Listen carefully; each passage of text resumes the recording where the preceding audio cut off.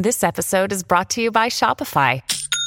Forget the frustration of picking commerce platforms when you switch your business to Shopify, the global commerce platform that supercharges your selling wherever you sell. With Shopify, you'll harness the same intuitive features, trusted apps, and powerful analytics used by the world's leading brands. Sign up today for your $1 per month trial period at shopify.com/tech, all lowercase. That's shopify.com/tech.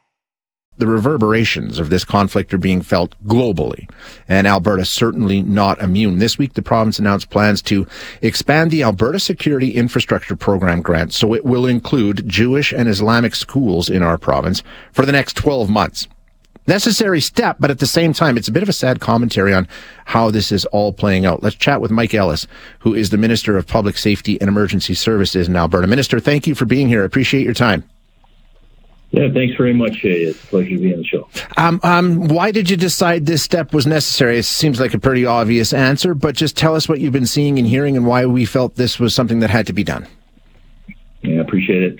This is really motivated by listening to parents of folks of Jewish faith, those of Muslim faith.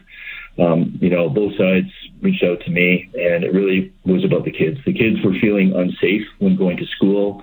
Places of worship were feeling unsafe. And just to expand on that, it is about the schools, but it's also about the places of worship as well. So the ASIP grants will affect them as well. And, it broke my heart to hear stories of small children saying, hey, Mom, Dad, are things going to be happening to us?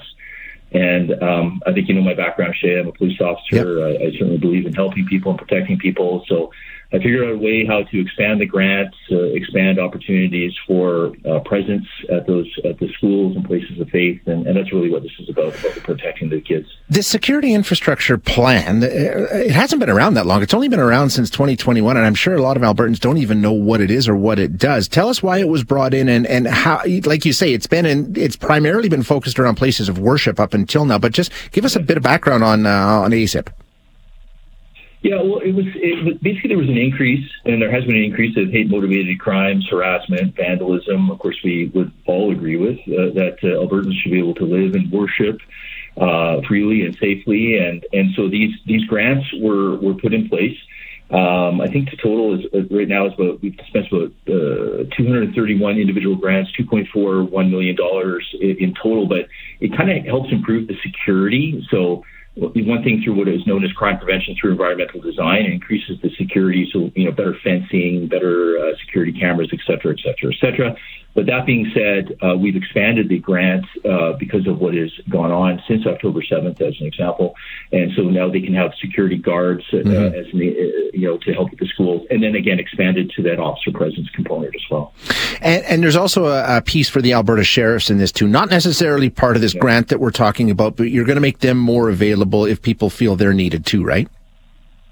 Yeah. So again, motivated by the parents, they had actually looked at. So I don't know what they say in Edmonton and Calgary. They're called pay duties, which is kind of like officers on overtime that would be paid to do certain duties. And they looked at it both in Calgary and Edmonton and realized it was quite expensive. And so I had to think outside the box and go, well, wait a second. I mean, what you're asking for is, basically an armed presence at the school so that the parents and kids can feel as though if there was a threat that someone was close by to respond. So that's really what it was. It was about making those officers available. The parents of both the Jewish and Muslim communities have indicated to me that, they're happy to pay for that service themselves, and we're happy to make that available to them.